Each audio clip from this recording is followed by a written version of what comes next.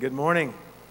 It is good to see all of you here. Thank you for coming and joining us here on this first Sunday in June. Can you believe that it is the first Sunday in June?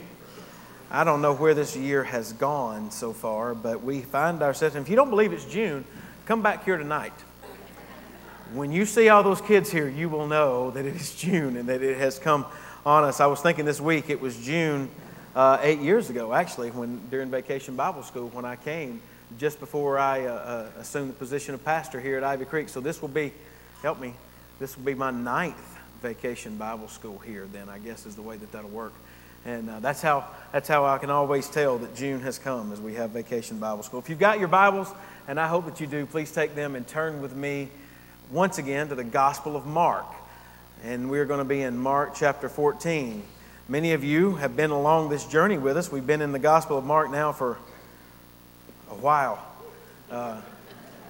We started Mark's Gospel January of last year. And when we come to chapter 14, you're going to notice that we actually turn a corner. And we are now beginning our home stretch, believe it or not, through this Gospel.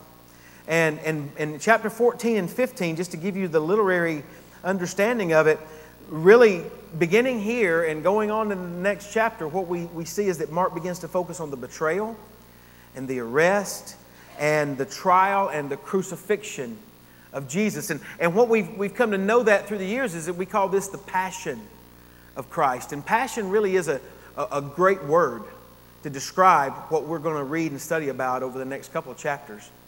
Passion, typically when we talk about it, we think of that as how it relates to love. And that's an important part of what passion is love. But also attached to the idea of passion is also the concept of suffering and sacrifice. And that makes sense because when you truly love something, you're willing to suffer for it. And you're willing to sacrifice for it. And so the passion of Christ is clearly displayed for us in chapters 14 and 15. And what we see there is that the love that Christ has for sinners and His willingness to suffer and to die for them out of that love converge together. And that's why we call it the Passion of Christ. You'll remember that Jesus has already predicted what was going to happen to Him 3 different times in Mark's Gospel. The first time in chapter 8, verse 31, the Bible tells us that Mark tells us that Jesus began to teach that the Son of Man must suffer many things, be rejected by the elders and the chief priests and the scribes, and be killed, and 3 days later rise again. Just one chapter later, in chapter 9, verse 31, he said nearly the same thing. He says, He taught His disciples and said to them, the Son of Man is being betrayed into the hands of men, and they will kill Him, and after He is killed, He will rise on the third day. And then in the next chapter, in a more expanded view of what was going to happen, chapter 10, verses 33 and 34, Jesus says, Behold, we are going up to Jerusalem, and the Son of Man will be betrayed to the chief priests and the scribes. And they will condemn Him to death and deliver Him to the Gentiles. And they will mock Him, scourge Him, spit on Him, and kill Him. And the third day, He will rise again. Three different times, Jesus predicted His betrayal and His death. And as we begin on this journey in Mark chapter 14, we recognize that the final countdown toward those events is underway. In fact, the chapter opens on the Wednesday of Passion Week. Just 2 short days later, it would be Passover.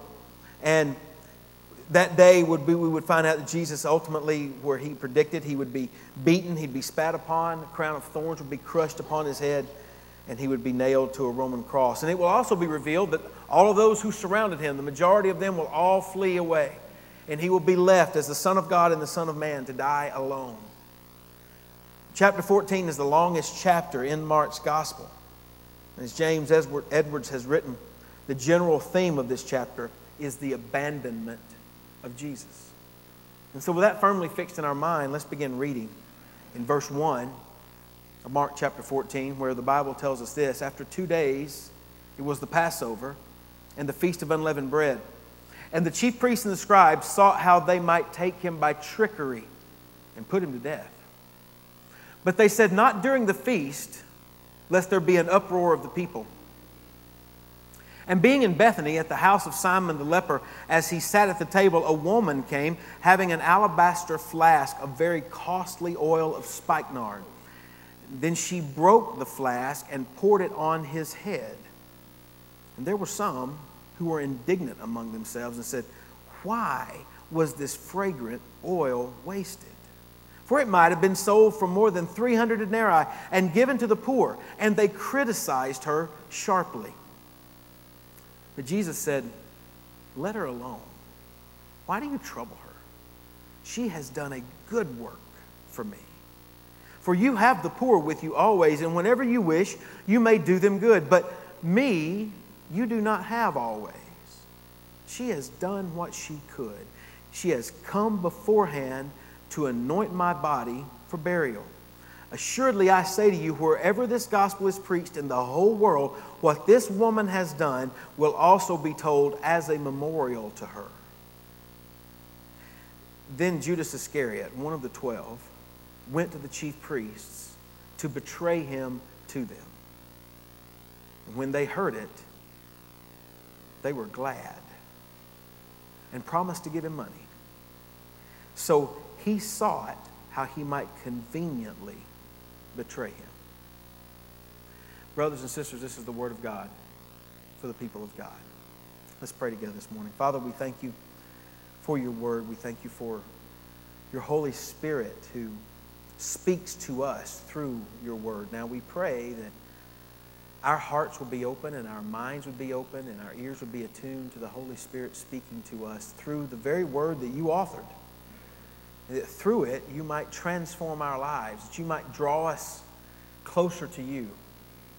You might help us to see ourselves and recognize what it is that you want us to learn so that we might walk away from this text more like Christ.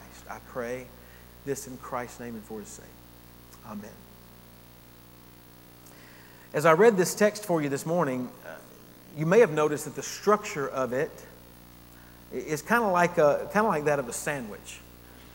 Verses 1 and 2 and verses 10 and 11 sort of form the bookends of this passage. And that's kind of like the pieces of the bread. And then verses 3 through 9 are the center section, and that's sort of like the meat of the sandwich. In fact, you could start reading in verses 1 and 2 and just skip right over to verse 10 and 11, and it would read without any interruption. In fact, just let me do that just so you can hear what it is.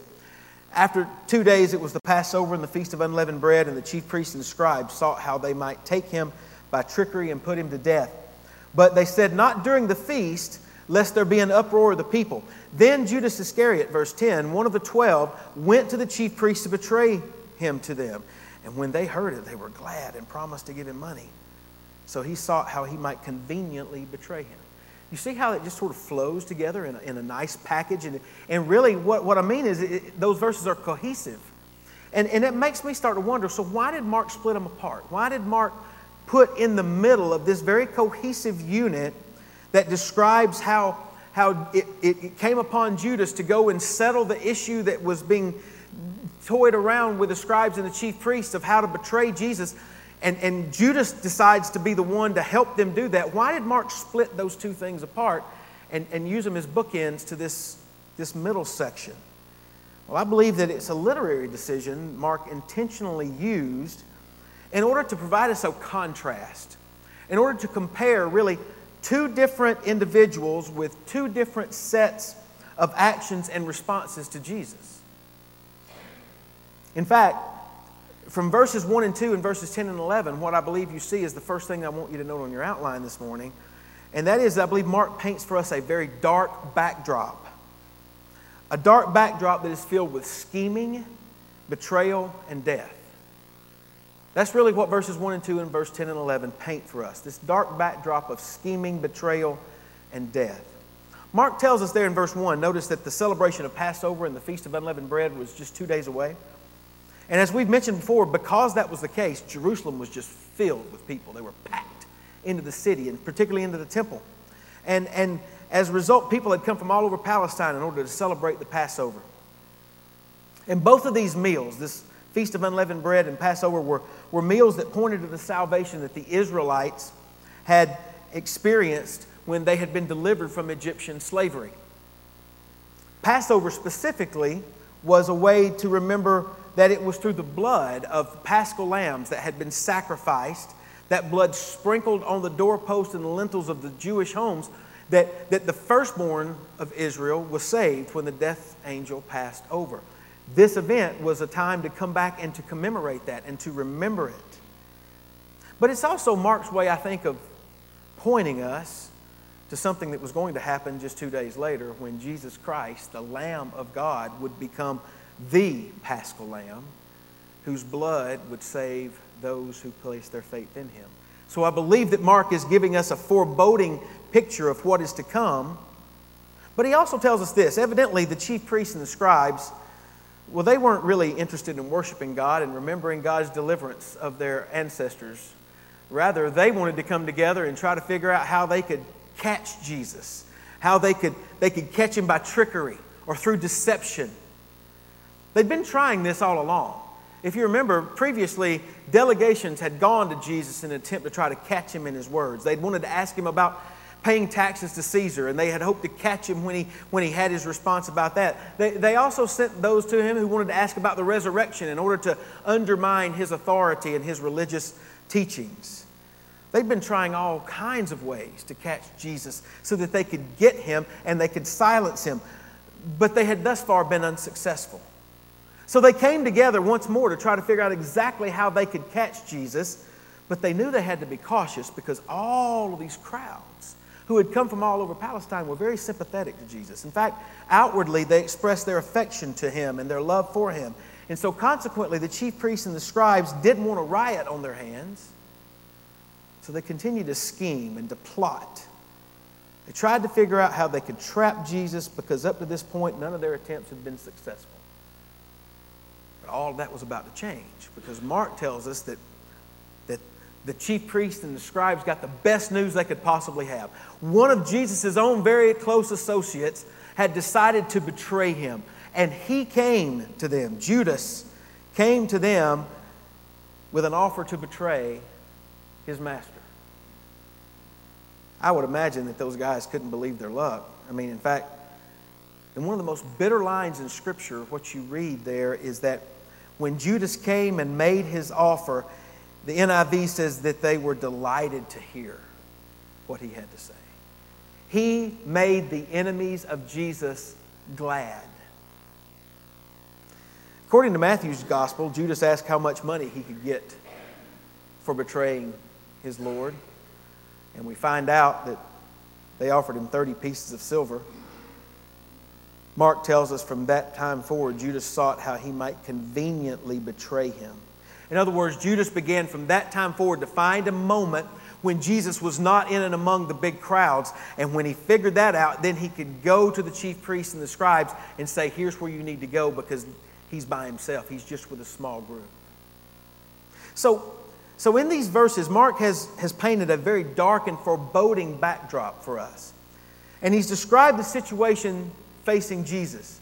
The chief priests and the scribes want him dead. They're scheming. They're plotting against him, though they do not have a clear plan in place. But then suddenly, one of Jesus' own close associates, Judas, volunteers to betray his Lord. And that is the sad backdrop. And these verses actually, though, then provide us for what Mark is going to tell us in verses 3 through 9. In fact, the meat of this Markan sandwich not only provides a beautiful contrast to Judas's ugly betrayal, it also gives us the occasion for why Judas did what he did. In fact, what I want you to note is the next point on your outline there. Point number 2 is just simply this. In contrast to the dark backdrop that we've seen in verses 1 and 2 and 10 and 11, well, in verses 3 through 9, we see a shining example that Mark paints for us. An example of love, devotion, and worship. A shining example of love, devotion, and worship. I have only purchased one diamond in my life. It was a little over 21 years ago, as a matter of fact. And I knew nothing then, and I still know nothing now about diamonds.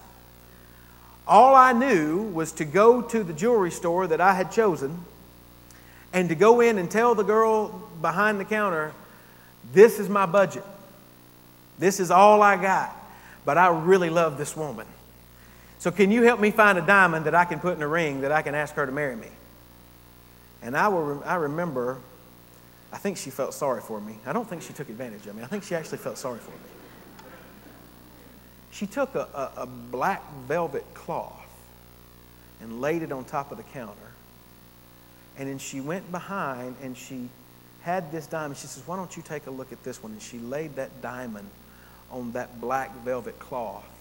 And I thought, wow, that is the most dazzling and beautiful and radiant diamond I had ever seen. Well, what I want you to know is that in verse 3, Mark provides us this flashback to a time just a few days earlier to what we've been reading about. And he tells us about this unnamed woman whose example of love, devotion, and affection is dazzling and bright and beautiful in comparison to the betrayal that we see demonstrated by Judas. He tells us that Jesus and his disciples are back in Bethany. And they're at this man called Simon the leper's house. We don't know a lot about Simon the leper, but we know that he was no longer a leper. And how can we know that? Well, if he was still leprous, there was no way that he could be hosting a meal in his home and people be there. So it was obvious that he was the former leper named Simon. And so that's caused a lot of people to go, well, then if he's the former leper named Simon, then it's quite likely that he was one that Jesus had healed of leprosy. And that's very likely to be the case. And in fact, it's also hypothesized that this meal was really a celebratory meal. It was a meal of thanksgiving for what Jesus had done for him. And so Jesus is there. And so is all of the rest of his disciples. If you look back, you'll find the same incident recorded in John chapter 12. And in John chapter 12, we learn even a little bit more information. In John 12, we learn that not only was Jesus and his disciples there, but also Lazarus, whom Jesus had raised from the dead. And Lazarus' sisters, Martha and Mary, they also were at this meal. And whereas in Mark's gospel, the woman who anoints Jesus with this aromatic perfume and oil is unnamed, John tells us it was actually Mary, Lazarus' sister. Now, if you can envision this scene, there's some important things that I think we ought to note. To begin with, it would have been out of the ordinary for a woman to have come and interrupted a meal unless she had been the one who hosted the meal or who was serving. But what we learn is that Simon the leper was the one hosting the meal, and John tells us that Martha was the one serving. So Mary, though, is the one who interrupts the meal, but she does it without ever uttering a word. Mark tells us that she brings an alabaster jar. The jar would have likely had a very long, slender neck with a small opening at the top, but it would have sat on a much larger base at the bottom, and that base likely could have held as much as between 10 and 11, 12 ounces of oil. Kent Hughes notes that the alabaster jar itself would have been priceless, likely an heirloom passed down from generations before. But Mark tells us in his gospel that the pure nard that the bottle contained was very costly. In fact, D.A. Carson in his commentary writes that the oil got its name from the fact that it had to be extracted from the spike of the nard plant, which is native to North India. And so what you begin to know is that just the ability to get that oil was a difficult thing. And then to get it from where it was native to in India to all the way to Jerusalem. Who knows how long ago that had happened, and you can imagine the expense. In fact, the text tells us that the street value of this oil was 300 denarii. Now, to put that in modern terms, 1 denarius was what was paid to a common laborer for 1 day's wages. So 300 denarii would have been, we might as well say, a year's worth of salary paid for what would have been a jar of spikenard oil. So what we know is that was a very expensive flask filled with very expensive oil. Now, I'll be honest with you, I haven't bought a lot of perfume. And you're thinking, well, you hadn't bought a lot of diamonds either. I know perfume is expensive, but can you imagine paying a year's salary for a bottle of perfume? Has anybody ever paid a year's salary for a bottle? If you have, I'd love to meet you.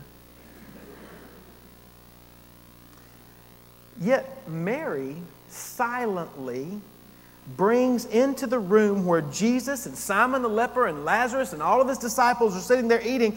She brings this jar into the room, and all the eyes are fixed on her now, and they're watching her. And I can imagine the gasps and the amazed looks that came across their faces as they watched her break open this jar. Notice that she didn't just pour some of it out. She broke the jar in order to get every last bit of it out of there. And she poured that expensive oil on the head of Jesus.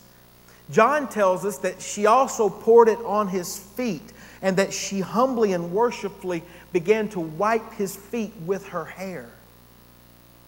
It's not recorded that she said anything. Rather, she simply demonstrated her love and her devotion and her worship of her Lord. There's a few notable things that I think we ought to catch. First of all, she did it publicly. She didn't do it privately. She didn't do it in the shadow. She didn't do it under the darkness of night. No, she did it right there in the middle of that room in front of everybody. That is a distinct contrast to what Judas and the scribes and the chief priests were doing when they were meeting in secret trying to figure out how to catch the Lord. Secondly, and this is pretty obvious, that what she did, her act of worship, was costly. One person that I read said that alabaster jar in and of itself would have been not just an heirloom, but it would have been, a sense, her inheritance. I mean, you think about it. In that bottle would have contained a year's worth of salary. She would have had that, knowing that if everything else went south in her life, if she lost her ability to do everything else, she still had that jar. She still could sell it, and she'd still have a year's worth of income that she could live off of. It was very costly what she did. To our day, we would look at that and say, well, maybe that's the CD that we have in the bank, or our retirement plan. This would have been her plan. And yet she broke it and used every bit of it on the Lord. I like what one writer has put. Mark reports that she did not pour the oil out, but smashed the jar itself, which means that the vessel could never be used again, thus symbolizing the totality of the gift. That alerts us to the next aspect of this that I think is noteworthy, and that is when one expresses love and devotion and worship like that, it's often criticized. Verses 4 and 5 says that there were some who were indignant among themselves, saying, why was this fragrant oil wasted? It might have been used. It may have been sold and more than 300 denarii given to the poor. And it says that they criticized her sharply. The ESV translates it and says they scolded her. The NIV translates it that they rebuked her sharply. The Greek word that's used there is one of one snorting one's nostrils. It's the vision that you get of a horse that's angry and snorting itself and pawing the ground, or that of a bull that has pawing the ground and intent on going and goring the bullfighter. That's the kind of indignation that they had at Mary. And you might ask, well, why? Well, it was customary at Passover to give an offering to the poor. And so some had obviously saying that the money that she could have gotten for this bottle of pure spikenard could have been sold, and she could have sold that and taken the money, and it would have made a remarkable gift for the poor. And consequently, in their mind, her act of worship was wasteful. From the perspective of her detractors, pragmatic compassion trumped extravagant, unqualified devotion. What's interesting here, though, is that among Jesus' own disciples, there is the assertion that Mary's gift could have found better use.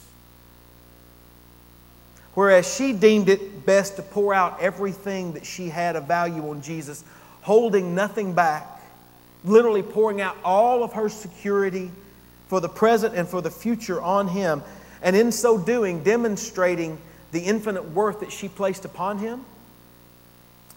Her critics, on the other hand, snorted at that, deemed her to be wasteful, indicating that their true belief was that Jesus was not worthy of such extravagance. But for him, she was willing to give everything she had. I should point out that Mark doesn't tell us that Judas was the one leading the charge. John does tell us, though, that it was Judas who was the first one to blurt out, well, why didn't you sell that and give the money to the poor? But then John goes on to give us insight into Judas, and he says that Judas said that not because he cared for the poor, but because he was a thief and he had the money box and he used to take what was in it. In other words, Judas was angry, not because he really cared about the poor. He was angry because he saw all of that money dripping off the hair and the chin and the feet of Jesus and realized, there goes my retirement. There goes money that could have been mine. I think that's probably what sealed the deal for Judas. You see, this is a look back to just a few days prior to what we've already looked at.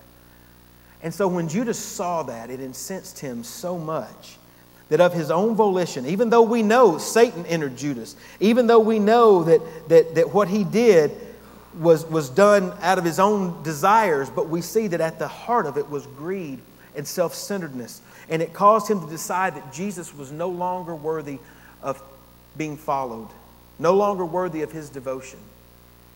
So 4 days later, Judas sought out the chief priests and the scribes and offered them his services. So as we've noted, this woman's act of worship was public, it was costly, it was criticized, but then Jesus, he commended it. Verse 6, he says, "Let her alone. Why do you trouble her? She has done a good work for me." Basically, he says, get off her back. What she's done is a beautiful thing. Now, what's interesting to me is that Judas and those whom he had influenced saw what she did as wasteful. Jesus looked at it and said what she did was beautiful. Notice he also says, "You have the poor with you always, and whenever you wish, you may do them good, but me you do not have always." Understand, when Jesus says this, he's not arguing against giving money to the poor. He's not arguing against social issues or anything along those lines. As a matter of fact, the Bible is very clear. If you love God, you will love other people. Love the Lord your God with all your heart, soul, mind, and strength, and love your neighbor as yourself. James says, pure and undefiled religion is this, caring for the widows and the orphans, those who cannot care for themselves. The poor of society are always with you, Jesus says, and in fact, it is your responsibility to care for them. In fact, he even goes on to say, whenever you wish, you may do good for them. That just confirms the ongoing responsibility that the people of God have to look out for those who are less fortunate than they are. Nevertheless, Jesus, his statement here, alerts us to the fact that something greater and important is going on. In fact, Jesus reminds them in verse 8 that this woman had done what she had done in order to anoint him beforehand for his burial. Now, some scholars believe that Mary was able to understand the three predictions that Jesus had given earlier, that he would go to Jerusalem and that he would be crucified. And that it was because of that she recognized that he was about to die, and that was why she anointed him. And they believed that she had that full understanding. Others will point out the fact that she likely didn't understand everything, but she did desire to anoint him out of her devotion. Either way, Jesus interprets it exactly the way that he desired for it to be interpreted by us, and that is that she anointed him for his burial beforehand. And what we know is that what she gave, she actually gave to the poor. You remember, Jesus didn't even have a house that he could lay down in and call his own, not a bed that was his own. The only thing that he had was the robe that he had on his back. And the Bible also tells us this, that Jesus Christ became poor so that by his poverty, you and I might become rich through his death. So when Mary anointed him, she actually was anointing the poor. Whether she completely understood all of that is really not the point. What we do know is that Jesus said she did what she could. That doesn't mean that she did something small. Rather, what it means is that out of her deep love and affection for Jesus, she gave everything she had to Him. She didn't hold anything back.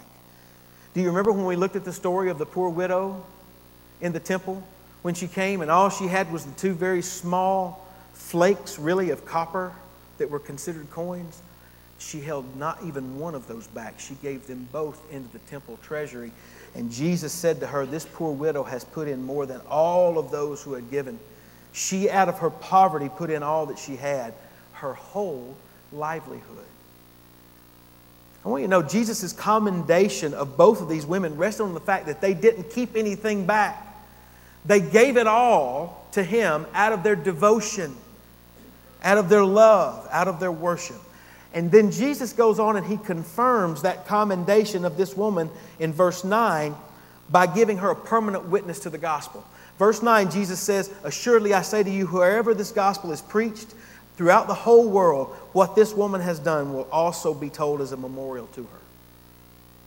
I like what Kent Hughes has written. He says, her story is part of the gospel because she was a demonstration of what happens in a life touched by the Savior of love. Hers truly is a shining example of love, devotion, and worship against such a dark, ugly backdrop of scheming, betrayal, and death. And that leads me to the last point that I want you to see, which will go very quickly, I want you to know. Point number 3 is just simply this. It's 2 enduring testimonies. One of this unnamed woman in Mark that John tells us is Mary, and the other was of Judas. And just notice the contrast. The first one is this. She was faithful, he was a traitor. Notice also, she gave what she could. He took what he could get. In fact, she gave everything she had. He took whatever he could get. Point C is this. She served Jesus as her Savior. He sold Jesus like he was a slave. And finally, she is memorialized forever for her devotion. He is memorialized forever for his betrayal. I dare say I didn't even have to say the name Judas. All I would have to say is the name Judas, and immediately your thoughts go to one who is a betrayer. Here's what I think these contrasting pictures tell us. It's possible. Listen, it is possible to taste and to see the beauty and the wonder of Jesus, yet still not perceive His majesty and His glory, and still not perceive your absolute need of His work of grace and mercy in your life. I want you to know that was Judas. Judas was able to walk with Jesus for 3 years. He heard His sermons. He saw His teaching. He saw His examples that He did. He watched the miracles take place. He was with Him all along those dusty roads of Palestine, and yet his heart remained cold to Him. It is possible. It is possible to see and even taste and yet not perceive. That's Judas. On the other hand, what these contrasts tell us is that when you do see Jesus rightly, it will drive you to worship Jesus with everything that you have. Mary's worship of Jesus came because she understood that He was more valuable to her than anything or anyone else in her life. To her, Jesus was the most beautiful and most worthy object of worship that exists. And the reason that is the case is because the Bible goes on to tell us that Jesus, as the Lamb of God, would be slain for the sins of the world. On Calvary's cross, His blood would be spilled and God the Father's wrath would be poured out on His own Son.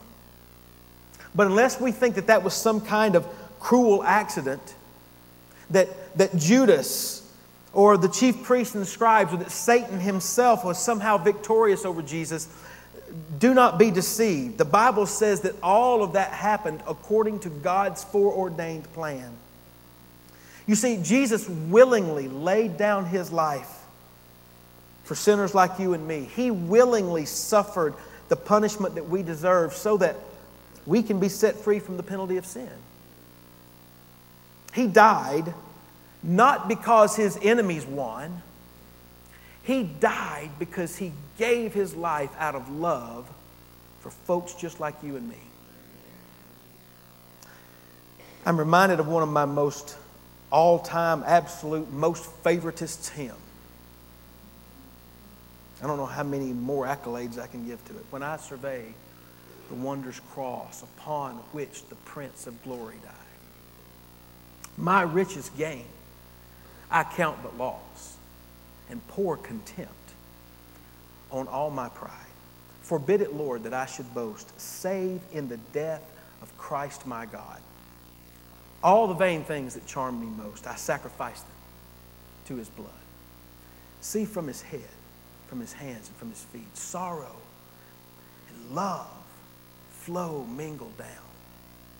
Did e'er such love and sorrow meet, or thorns compose so rich a crown? And then this one. Were the whole realm of nature mine, that was still a present far too small. Love, so amazing, so divine, demands my soul and my life and my all. Mary didn't know that song. Had she known it, though, I think she would have sung it from the very depths of her soul at the very top of her lungs. Contemplating all of that then leads me to my sermon in a sentence this morning, which is this. Jesus endured rejection and betrayal and ultimately death to save us from our sins. And he is therefore worthy of our extravagant love, devotion, and worship. Here's my question for you this morning as we close. Do you believe that Jesus is worthy of your extravagant love, devotion, and worship? Is he truly your greatest treasure? Is he your joy? Is he your heart's satisfaction? Or does something or someone else occupy first place in your life? Perhaps right now the Spirit of God is convicting you of areas in your life where you have selfishly retained possession and refused his lordship. Perhaps right now the Spirit of God is convicting you that you have never truly submitted yourself to him by confessing your sins before him and acknowledging him as your Lord and Savior and asking him to save you. I want you to know an opportunity is given to you because today is the day of grace according to the Bible. And the opportunity is for you to be able to bow your knee before him and to humble yourself before him and ask for forgiveness. And the Bible says that he will save you. Brothers and sisters, when you come to understand the love that he has given you by dying on a cross in your place, then it demands your life, your soul, your all. It is possible to taste and to see and yet not perceive.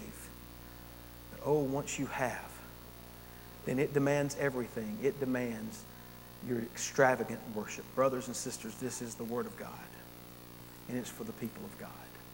Let's pray together.